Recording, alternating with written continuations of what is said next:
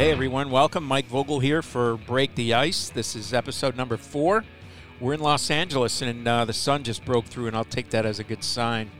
We're joined by former Caps center Brian Sotheby, now Caps Pro Scout Brian Sotheby. That's right. So welcome. Thanks for coming in with us, Suds, and let's dive right in. First,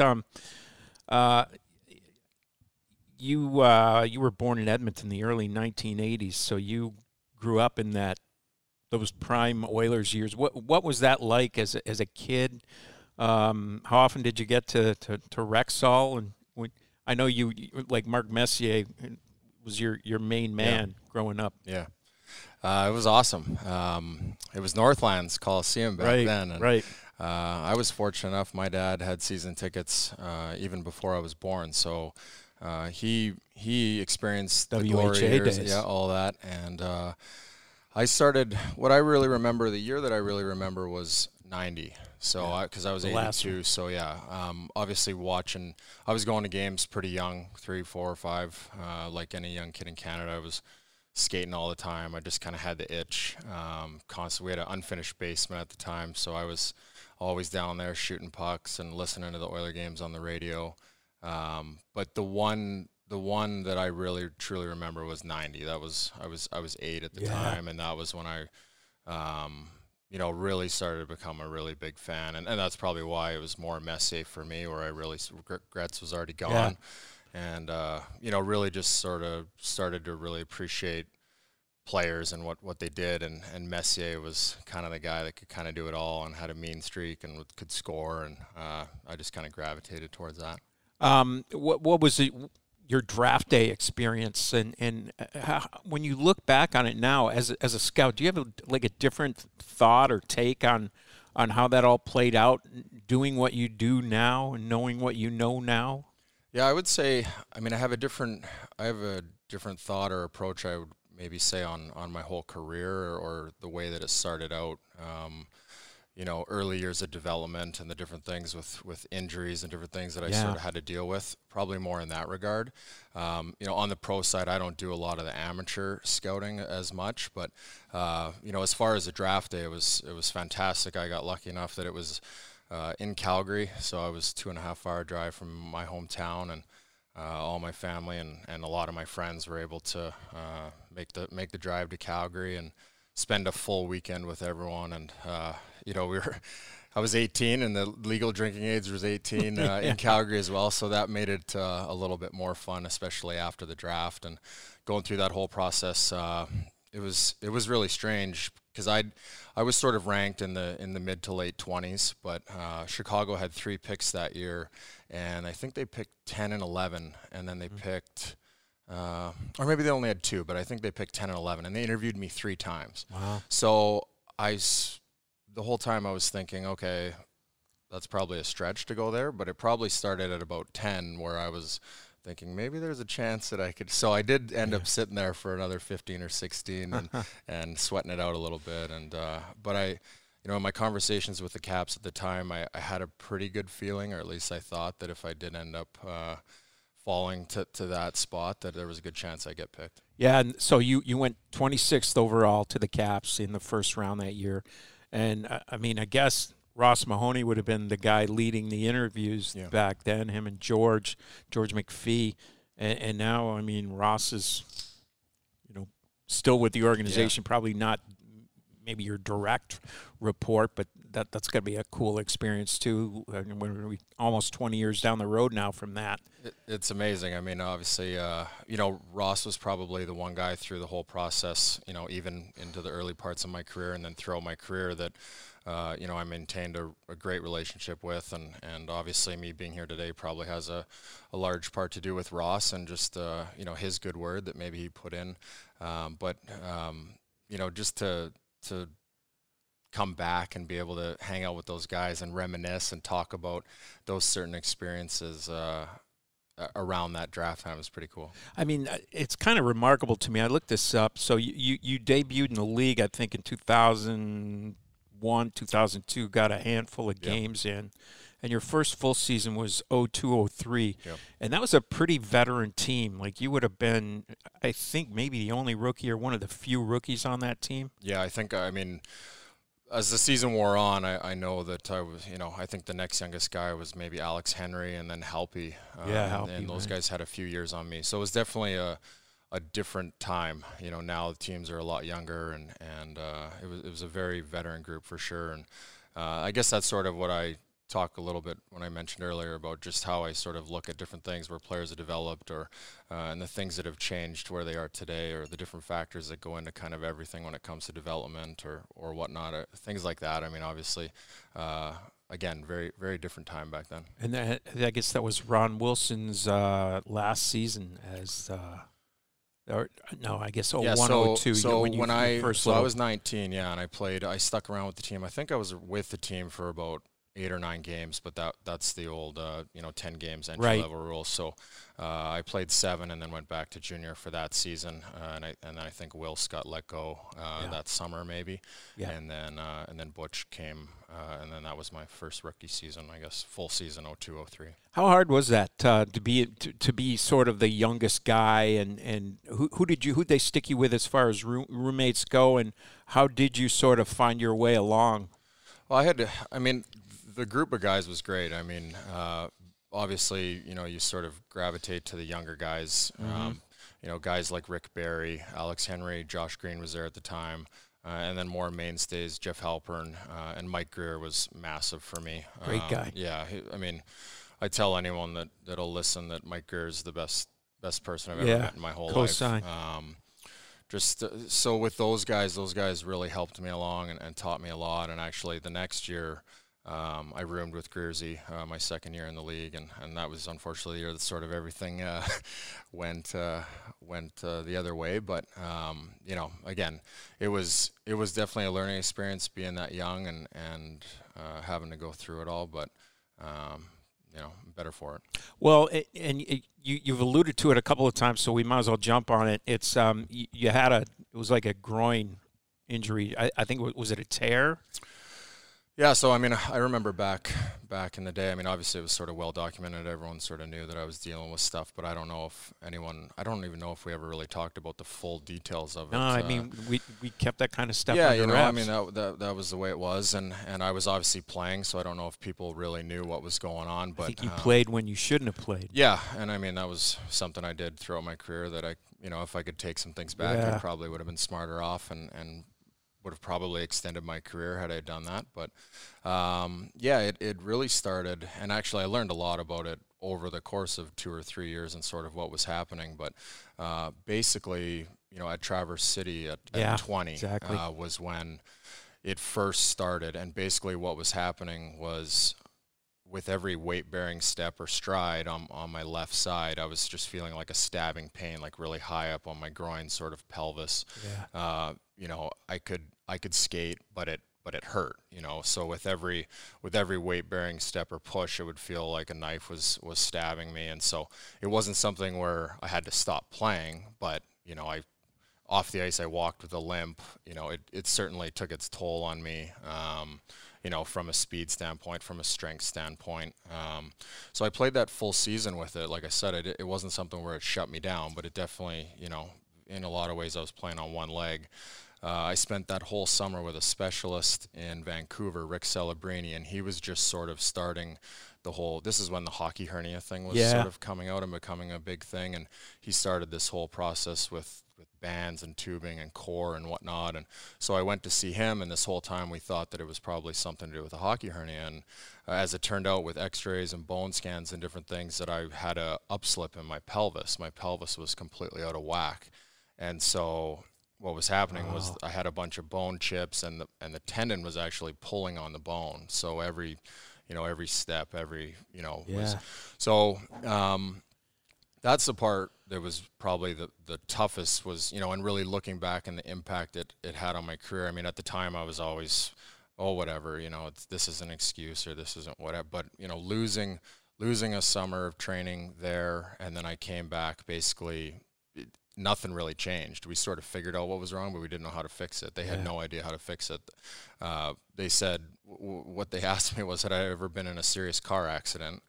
Which I hadn't. Obviously some collisions in hockey, but or postpartum women. That's the only cases I've ever sort of seen this type of thing. So I don't know how much time we have, but I'm dragging on. But I sort of linked, after learning that, I sort of linked it back almost, I can't prove it, but I'm almost positive this is when it happened, was a year before that, the summer camp at World Juniors. So I think I just left Wash, a couple weeks doing the summer training in Wash, and then went to the World Junior Summer Camp in Calgary, and we were doing whitewater rafting. And I mean, when you think about the impact this potentially had on my career, I mean, it's funny, but it's not. So we're whitewater rafting, and we're having lots of fun, and there's guides, and we're jumping in and out of boats, and it was a good team building experience. And then eventually they let us pull off to the side. They said, everyone pull off to the side. You can do this raft, just your body. You just float this wave or whatever. And everyone's kind of thinking, well, there's a lot of rocks there, and this doesn't look quite safe. No, it's good. You can do it body weight, just float it. So sure enough, hop in, and what do you know, I'm concerned about it. So of course I get injured, and I crack my tailbone right off a rock, and basically now I'm really floating, because I'm almost, I mean, I don't know if you've ever smashed your tailbone, but it's almost like a paralyzing feeling. Temporarily, at least. Temporarily, so I was, someone had to kind of help me and get out. And one other coach actually hit a rock too, and he suffered like a pretty good Charlie horse. That's the only thing that I can ever think of where I, truly jarred my pelvis or did something of that, nature to that extent. And it was serious. I missed the rest of that camp. I'd never really, it wasn't something where I notified the Caps or anything. I missed about the rest of the 3 weeks of summer training that month. I had x-rays done. It was just a bad bone bruise and stuff, but I missed most of the training, and then went into camp that year. And again, nothing happened. I was healthy the rest of that next season. I only played about, with World Juniors and whatnot, and some playoffs. I think I only ended up playing 45 or 50 games that year, because I spent, the first month in Wash. But it really was, looking back at that, that's the only moment that I can truly think, and I really do believe that it probably played a big part. I mean, so this is a guide on a river, right? Someone who's not even connected to hockey at all, and gives you as a pretty young guy some advice, some real bad advice that winds up having repercussions for. I think so. I mean, and I mean, pretty much my whole career. And so, like I said, I don't know how much time we have, but so going back to the next season then, which would have been 03-04, I came back, like I said, we sort of figured out what it was, but they had no idea how to fix it. So I played 70 games or so, I think. The year before I played 72 in Wash, and I think I played the first, 6 or something in Portland. So I played the full season and came back, and I think I played the first 30 or whatever in Wash that year, and then that was when they sent me, Steve Eminger, and Boyd Gordon down, and they sort of made the decision that they were going to go in a different direction, and Connor had just been traded, and they were sort of starting to unload everyone, and they said they didn't want us to be around. And at that point, I got George and Smitty, our trainer, and said, I'm still playing on this thing that, I really think that if this is what we're doing. So I finally took a step to say, maybe I should try to get this figured out. And so I went back. So the Caps were great. I went back to Vancouver. I basically spent 8 months rehabbing with Rick in Vancouver. And what they ended up doing was basically an exploratory treatment. And they would inject me kind of all around my groin and pelvis area with something that was going to turn into almost tissue and basically almost work like a glue and a scar tissue to sort of stabilize the pelvis. And then I had to spend every day, twice a day, doing all these core exercises. It was basically going to turn this tissue they were injecting me with into good tissue, and tissue that was going to sort of hold. And because they couldn't do surgery and put a bar, that would have ended my career. So I went through that for about 8 months, and it actually took.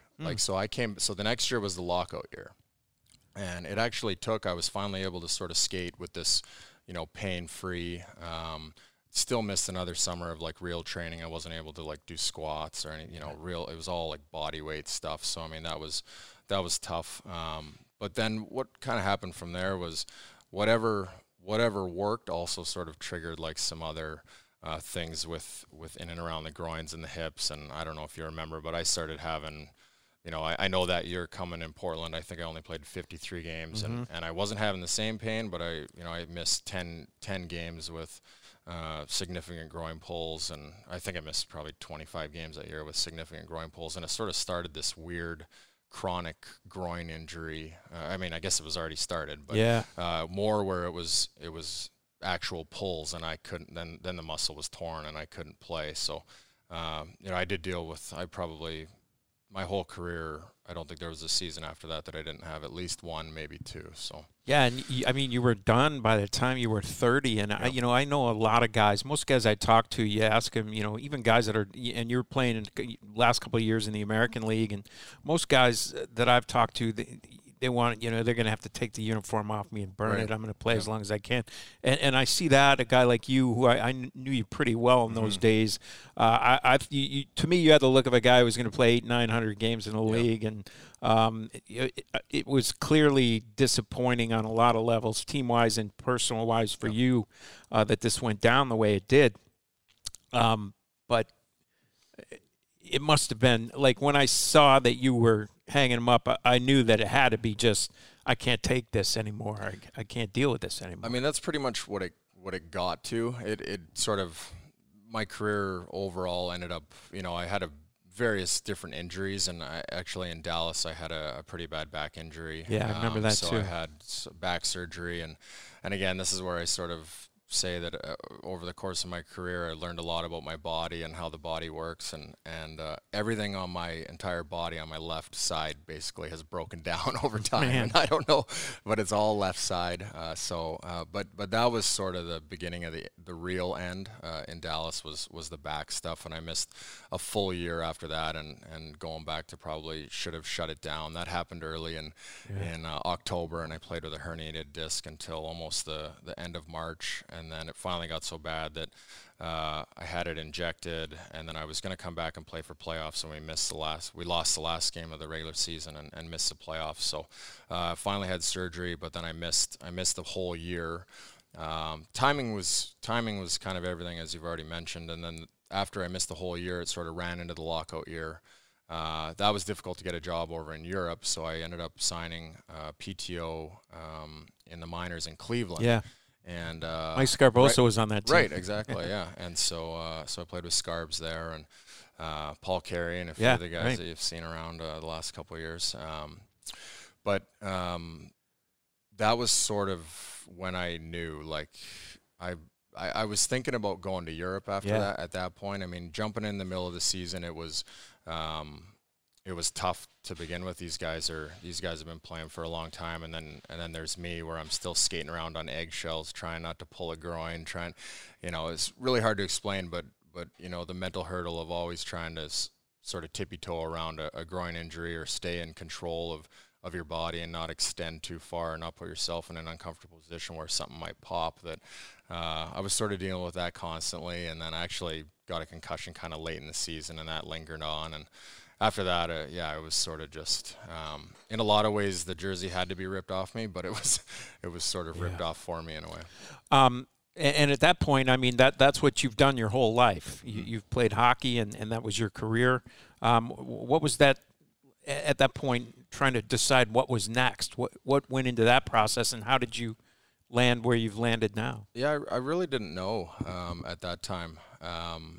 Sort of like many players, I wanted to dabble into a few different things. I took a month or two completely off, have a place in Kelowna where I went to go visit and spend some time with my wife and two young kids, and just sort of, I guess, take a deep breath and enjoy life for a second. And then I knew I wanted to stay in the game. I just didn't know. I really didn't know how or in what capacity. I thought about coaching, but I also the way my career sort of ended, bouncing around a little bit at the end. The one thing that I really wanted to do was sort of get out of that lifestyle a little bit, where it was, you're just fighting for the next day, fighting to make you know, make that roster spot or whatever. I sort of wanted to set up roots and have a place to call home where I wasn't having to bounce around my family. And I sort of felt like coaching is something I would have really enjoyed, but I also felt like there's not a lot of security, and I kind of wanted a little bit more control over that. So basically I jumped into some media stuff. I went back home to Edmonton for a little bit and jumped into some media stuff and radio, started doing some coaching with younger kids and whatnot. And then my wife and I had always sort of decided that we were going to move back to the Anaheim area. She's in the talent business as well, so LA is a good spot for her, and this was always sort of where we thought we would end up. Just for me, ultimately made the decision that let's head down to California, and I'll try to sort of, I didn't know how I was going to get back in the game, but my one thought was, you know, I'll start jumping in with sort of the Ducks alumni and a place where I was familiar with and a place I played, and see if I can sort of work my way up or make some connections there. And then I was just sort of fortunate the way everything happened with Mac getting the job and sort of vacating a West spot that I caught wind that the Caps were potentially looking for a Western scout, and threw my name in the hat, and it's been, I think this is year 6 now, so it's been awesome. Yeah, and you know, I mean, remember the old CBS line, and it's you, Ben Clymer and Matt Bradley, and now Matt Bradley is your cohort, also a Caps Pro scout, and Steve Eminger is on that team, obviously too, a good friend of yours who's same position for the Rangers. This is something that's crazy to me, Suds. I looked this up. When you look at that 02-03 Caps team, your rookie year, the first full season in the league, there was 36 guys that suited up that year, and 13 of the 36 are still in the game in the NHL doing something or other. Sergei Gonchar, Peter Bondra did the stint as the Czech or the Slovakian national team GM. Jeff Halpern, assistant coach, Tampa Bay. Mike Greer, assistant coach, New Jersey.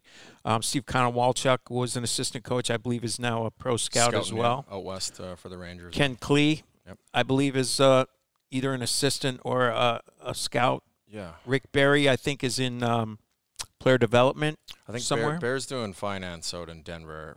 Brian Wills is right. He is. Yeah. I don't know. Barry turned up for me last year when I did a story on a bunch of guys. I don't know. Trent Whitfield's an assistant somewhere. Emmy. Joseph Boumediene is with the Columbus organization. Craig Billington, obviously AGM in Colorado. You got Ole. You mentioned Alex Henry. I think he works for Arizona now. It's kind of crazy, and then you still have obviously Dave Pryor and Butch Cassidy who were with that team too. What was it about that team that so many of those guys went on to stay in the game and are kind of still preaching the gospel out there? Yeah, I'm really not sure. I mean, I think it maybe speaks to just sort of the type of people that they wanted to sort of build a team around or have in their locker room, and I really don't know. I obviously I think there's guys that maybe don't quite know what they're going to do after hockey, and you mentioned it earlier where this is, you really do grow up in it, and this is what you've done your whole life, and consumed it is your passion, and it's what you want to do sort of every day, and I think ultimately we just all gravitate back towards what we know and what we really enjoy. I mean, for me, it's obviously different than playing, but in a lot of ways I feel like I'm still playing. I get to watch this team, and there's all different parts of this job and that are really enjoyable, but for me the things that are most enjoyable are going to meetings, obviously when we're doing trade deadline and free agency and getting to be involved in that, but quite honestly sitting at home on a game day and getting to be home or watching a recorded game or getting to just plop down on the couch and pull for the Caps. It almost feels like a game day in a way, except I don't have to beat my body up. But you're pulling on the same rope with everyone in the front office, and you feel a part of something still. I was going to say, you still have the camaraderie. You're still part of a team that has a goal. Yeah. You're trying to win the whole thing. But I'm guessing, too, it's a little bit different because you've got, when you're a player, you go to the rink every day. You practice. You have games. That camaraderie, those guys are right there. It's a little more different because you're on the road. You're by yourself. You're with other scouts, but they're not working for you. You kind of have to navigate those relationships as well too. Kind of keep what's in your head in your head for sure. or around those guys, but still be friendly with them. They're working for the same thing, but for different organizations. How does that whole dynamic work? Because that's going to be a lot different from being a player. That's probably the biggest difference maybe between what you're doing now and for sure. It is very different, and it is funny because there are different guys that want to talk a lot, or you know, maybe want to divulge a little too much or whatever. And I'm always very standoffish in the sense of like I don't really want to talk shop or hockey with you guys because then we're potentially talking about stuff we shouldn't, or I don't want to tell you what we're up to. So it definitely is a little different in that regard. But yeah, it's again, a lot of the guys you talked about too that are still in the game, I'm still good friends with and close with, and we have the ability to sort of talk about different stuff and talk about the sport without, I guess, giving away too much. But yeah, it is different because you are far, but you know, with our group, we've got a really tight front office group and a team that they really truly feel like teammates. You know, we're all pulling together and for one another, and we're all out trying to hustle and provide the information and best information we can to Mac. And you know, it's fun when we can get together and come in for those meetings 4 or 5 times a year and you know, really feel like a team. Well, I think you guys make an absolute difference too. I mean, we can look and see what guys like Brett Connolly have meant to the team over the year. And probably the biggest example is Michael Kempney. So give us an idea of like how that goes down in the middle of that 17-18 season. You guys obviously have identified a need. How does it come up that, hey, there's a guy in Chicago who's kind of parked. He's in Joel Quenneville's doghouse. Maybe this guy can help us. Without obviously divulging any company secrets here, just give us an idea of how that comes from, maybe we should kick the tires on this guy to here he is hoisting the cup. Yeah, no, for sure. I mean, that one was really just that in the sense of we were coming off the expansion draft and lost Schmitty. Obviously, that was a big hole and a big loss for us, and wasn't ideal. But we went into that year knowing that we needed to sort of fill that void, and we were, you know, it took till February, but we were sort of tracking guys and had guys in mind all season. And then obviously, like you said, you're sort of looking for teams or players that maybe are in the doghouse or they're not getting played for whatever reason. And you're trying to figure out, will that work? And so obviously saw him play a few times in Jerabek, and you know, you watch a lot of video and try to do your homework as best you can, and ultimately sort of drill down and identify a few guys that we think might work, and based on what we've seen and what we've watched and what we know, and sometimes it works and sometimes it doesn't. And with a guy like Kemps, I mean, he slid in and did a great job, and everything worked out well. Man, he made all the difference, I think. What was the adjustment like as far as when you first started scouting to where you are now, like in your 6th year? How do you go about, you know, honing your craft and improving and bringing yourself, you know, just trying to make yourself better every day, like you were trying to do as a player? Yeah, I think you're constantly learning. I think the landscape of the game today is far different than when I even started 6 years ago. I mean, it's shifted completely. It's almost shifted a little bit back the other way again. I mean, you've got data and different things that are coming into play, and you know, there's just tons of stuff that you know, you always have to be evolving, and that's what's been the most fun, is that you are constantly learning. I think, you know, my first year coming in pretty green, not knowing exactly what the whole job entails, to where now, you know, as far as like off the ice stuff, I mean, knowing where to go and drive and rinks and hotels, I mean, that stuff's all secondhand now. But, you know, I've learned a lot from Mac, Chris Patrick, the guys that have been around here a lot, how to, you know, like anything with players and evaluating, I would say that there's ebbs and flows. I mean, never get too high, never get too low as a player. I think you can catch players on a certain night and they look fantastic. You can catch them another night and they look terrible. And you really got to figure out how to find sort of the middle ground and what you're really seeing. And that's where using all the tools that we have and that we can are very important. And we use our group. You know, there's a a lot of very smart people in our front office, and we have good chemistry together, and we can critique each other, and at the same time, you know, we're all pulling for one another, and hopefully at the end of it, we come out with the right player. And you're mostly Western U.S., Western Canada based. Yeah, for the most part, yeah. Best cities, best rinks out this way.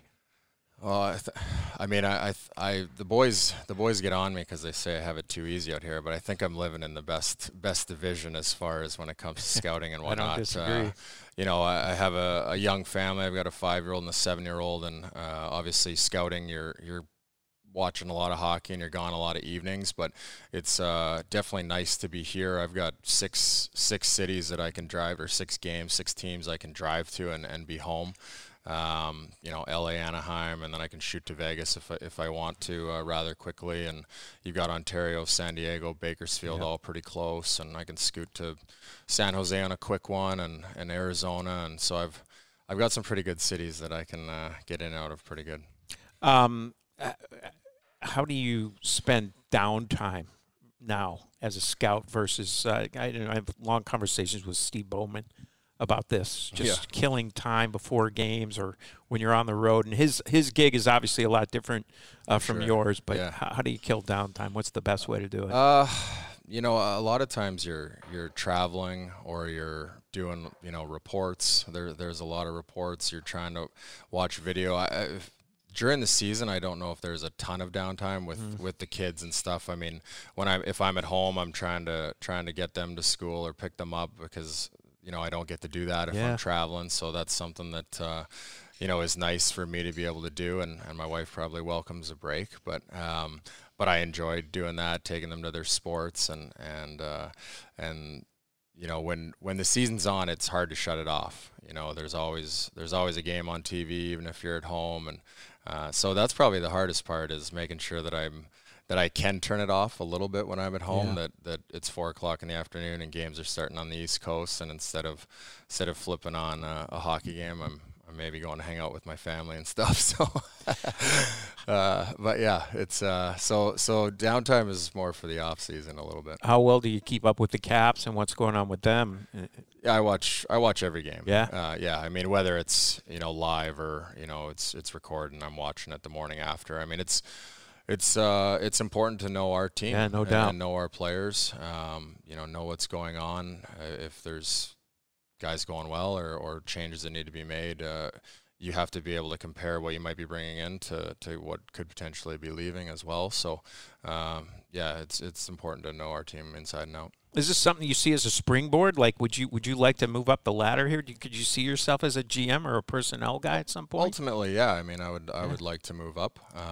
You know, I'm still pretty young in this, and but like I said, I'm learning a lot from Mac and Chris Patrick and the guys that have been doing this a lot longer than me. And yeah, no doubt. I mean, I would definitely like to not just be a scout, I guess, you know, forever. I'd love to see where it goes. Could you, when you were playing, is this something you would have foreseen, or could you have foreseen? Was there a moment that you look back on now and you think, I mean, you mentioned coaching, and I think a lot of guys, you know, you could see a lot of guys as you're going through, just doing what I do and talking to you guys on a day in, day out basis for, you know, the last 25 years, there's a lot of guys that I've identified as, oh, if that guy wants to coach someday. Right. Jeff Alpern's a great example.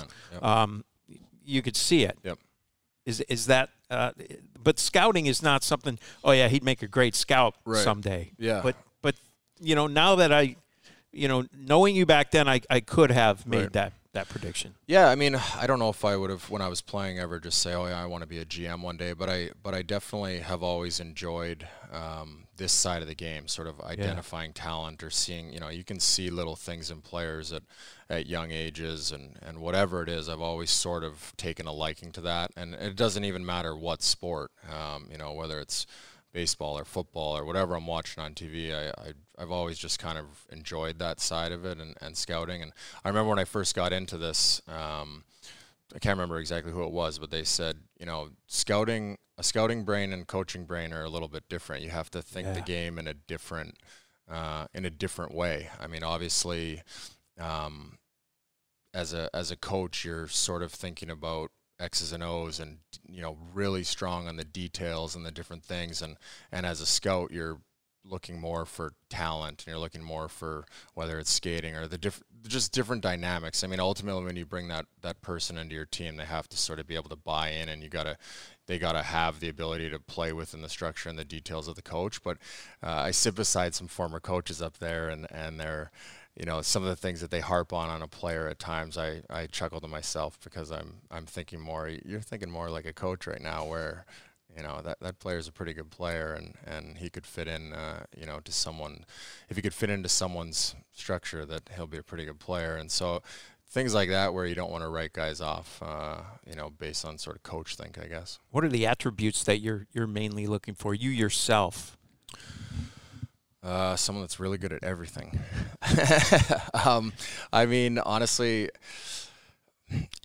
again, with the pro side of things, it's a little bit different than the amateur side, where I think on the amateur side, your focus is on trying to find the best all-around player, whatever it might be, and you're just trying to find the best player, where a lot of times with what we're doing, you're trying to find the best fit. It's need-based, yeah. You're trying to really find, who can fit on that fourth line and play the type of style that we want to play, and what attributes can they bring, and that player can't necessarily play a top six role. Right. So there's just different. I guess it's more that what our specific need is at the time, and then trying to identify players that will fit. As the trade deadline approaches, do you get a kick out of the writers who take photographs of the scouting lists in various buildings, saying, "Oh, look, there's two guys from Vegas here. That means they're definitely gonna make a trade for this guy." It's quite funny, because most of the time it's just where guys are based out of, and obviously around obviously around trade deadline time, there may be occasional time where you're jetting off somewhere to catch a game, but it's very occasional. In large part, I'm in Los Angeles or Anaheim, just because I'm trying to catch another game and see another team. Yeah, that's one of the things that drives me nuts. Yeah.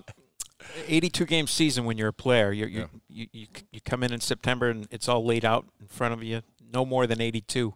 How many games do you see a year now? I'm around 130, 135, somewhere in there. So 4 or 5 games a week, give or take. Sometimes you're, again, like I said, you learn sort of the schedule. You learn where there's pockets. There'll be stretches out in California where I can catch games 9 straight nights, or head up to San Jose. They constantly have double headers or different things. Right. So the Caps again are fantastic for allowing us to sort of build our schedules, and most of us on the pro side have young families, so they're very conscious of us trying to also spend time with our family and be home. And so it's a lot of just trying to navigate your schedule as best you can, and allow for maximum games, and then enjoying some downtime as well. All right, last thing before we let you go. As a kid in Edmonton, you watched Mark Messier lift the cup in 1990. You dreamed about it your whole life, and then finally June 7th, 2018, I know you weren't playing, but you, Matt Bradley, Ole Kolzig, some of your old teammates, guys that you'd fought with and for over the years, what was that night like? It was the best. I mean, there's honestly, outside of child's birth and wedding day, I can't think of a better day.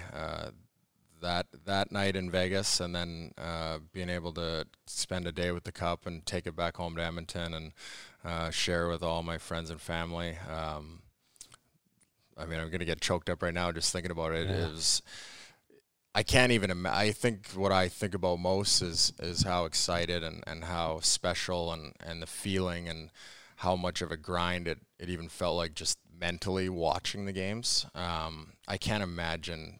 The one thing that I think of, and it does make me a little bit jealous, is that I do wish that I could have experienced what it was like to be in that dressing room and go through the battles and the bumps and the bruises and the highs and lows of the wins and those big moments that year. I obviously still wish I could have won it as a player, but it was pretty darn special. Well, your name's on it. You had a part in it, and you earned it. So congratulations, and thanks as always for hanging out with us. Thanks for having me, guys. Anytime. Definitely appreciate the time, and thanks to all of you for listening, and we'll come at you again soon when we line up another guest here on Break the Ice. Thanks for hanging out. You gotta answer to yourself.